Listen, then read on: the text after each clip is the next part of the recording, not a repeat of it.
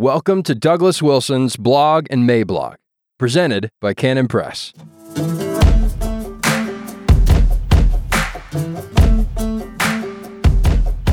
Beware of Peru Rising, July 21st, 2021. Introduction. Suppose we were defending a city, and you and I and two other guys were sentries on the wall. You, of course, are a most reasonable fellow, as am I, so that's all good.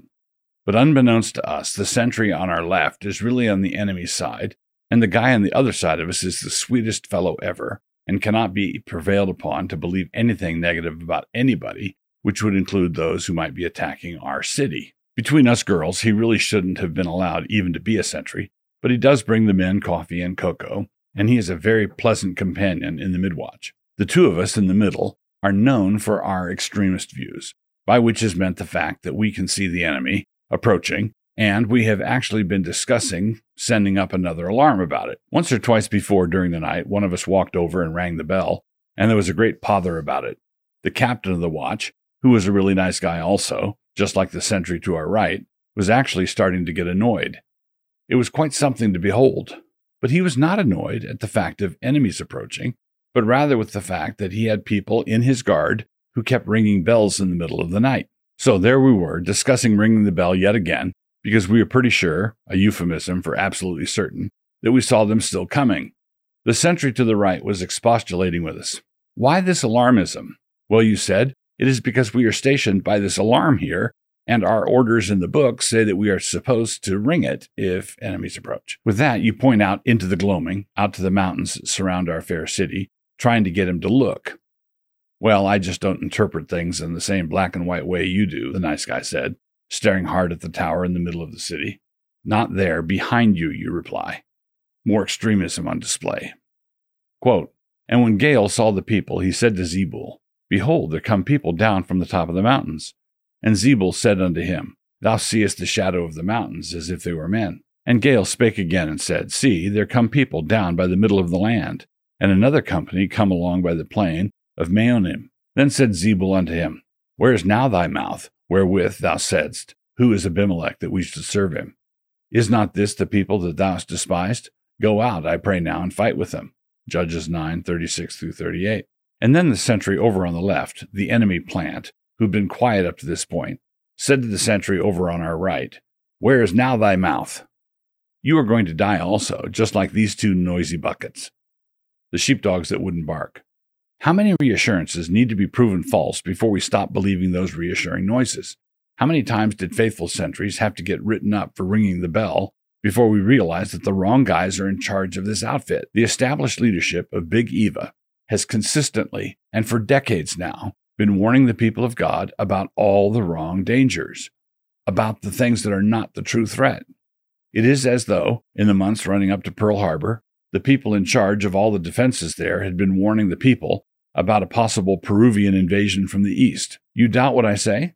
So right on the threshold of a major satanic offensive against God's design for human sexuality, gender roles, the definition of marriage, and the family, what were our approved voices telling us to guard against?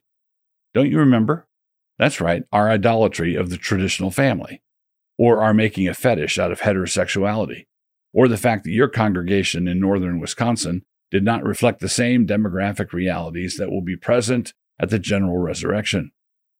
Which is like telling a church in the north of Finland that they didn't have enough Congolese members. That's right, we put up with that kind of nonsense for years, from men like Tim Keller, Russell Moore, David French, Matthew Hall et al., which is Latin for andal, molar. Beware of rising Peru in the east.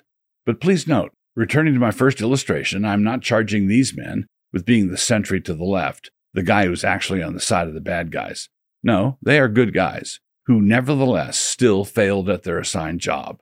They either refused to see the real threat themselves, French, or they saw and spoke about the real threat, but somehow kept hiring people who wouldn't see the real threat, Moeller.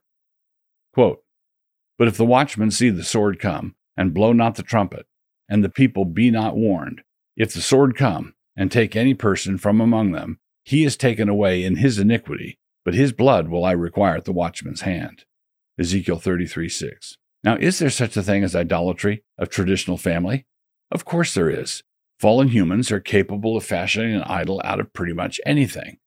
But was that the actual threat looming on our horizon? What was actually headed our way? What was headed our way was something like a cross between the central plaza of South Sodom and Bourbon Street, and yet we were being warned about the white picket fences of a small town in central Iowa. The reason this happened is because our evangelical sentries had become creatures of intellectual fashions of thought, instead of students of the Word and the world in the light of that Word. They had been educated by our institutions of higher respectable thought, which are, in effect, just hot tubs of intellectual fashion. But notice what Lewis warns us against. When we go along with the quote-unquote fashionable outcry of each generation, what happens then? Quote, "The use of fashions in thought is to distract men from their real dangers. We direct the fashionable outcry of each generation against those vices of which it is in the least danger, and fix its approval on the virtue that is nearest the vice which we are trying to make endemic. The game is to have them all running around with fire extinguishers whenever there's a flood, and all crowding to that side of the boat which is already nearly gone under." C.S. Lewis, The Screwtape Letters. And this is exactly what has happened to our evangelical elites. What we should pray for. There's going to be a recoil to all this madness. Right now, I don't think that can be avoided. I suspect that we are going to come down to a choice between some kind of a red pill blow-up on the one hand and reformation and revival on the other. And because this is a big country, we even might get both. We might get attempts at secession, we might get a constitutional crisis, and we might get shooting. Whatever it is, I predict a mess. Our interest as Christians first should be the advancement of the kingdom of God. That means that we should pray for peace. While it is true that God often uses turmoil to wake his people up, he nevertheless does not instruct us to pray for that turmoil. Quote, "I exhort therefore that first of all supplications, prayers, intercessions, and giving of thanks be made for all men, for kings and for all that are in authority, that we may lead a quiet and peaceable life in all godliness and honesty. For this is good and acceptable in the sight of God, our Savior, who will have all men to be saved and to come unto the knowledge of the truth." 1 Timothy 2, 1-4. But here's the trick about those quote-unquote quiet and peaceable lives. On the one hand, you have to guard yourself against the temptation to go to sleep while on sentry duty. Francis Schaeffer warned us about how we could be bought off with quote-unquote personal peace and prosperity. So that is a danger. On the other hand, we have to guard ourselves against those hectoring voices who tell us that God wants all men to be saved, and so we must take special care not to pray the way he said. That would be quote-unquote making an idol out of quote-unquote quiet and peaceable lives. Now, we shouldn't make an idol out of anything, but that does not change the fact that the Apostle Paul taught us that because God wants all men to be saved, we should therefore pray for a quiet and peaceable life in the suburbs with green lawns everywhere you look. And if we get that, which we did, we should have used the opportunity the way God instructed us for the advancement of the kingdom of God.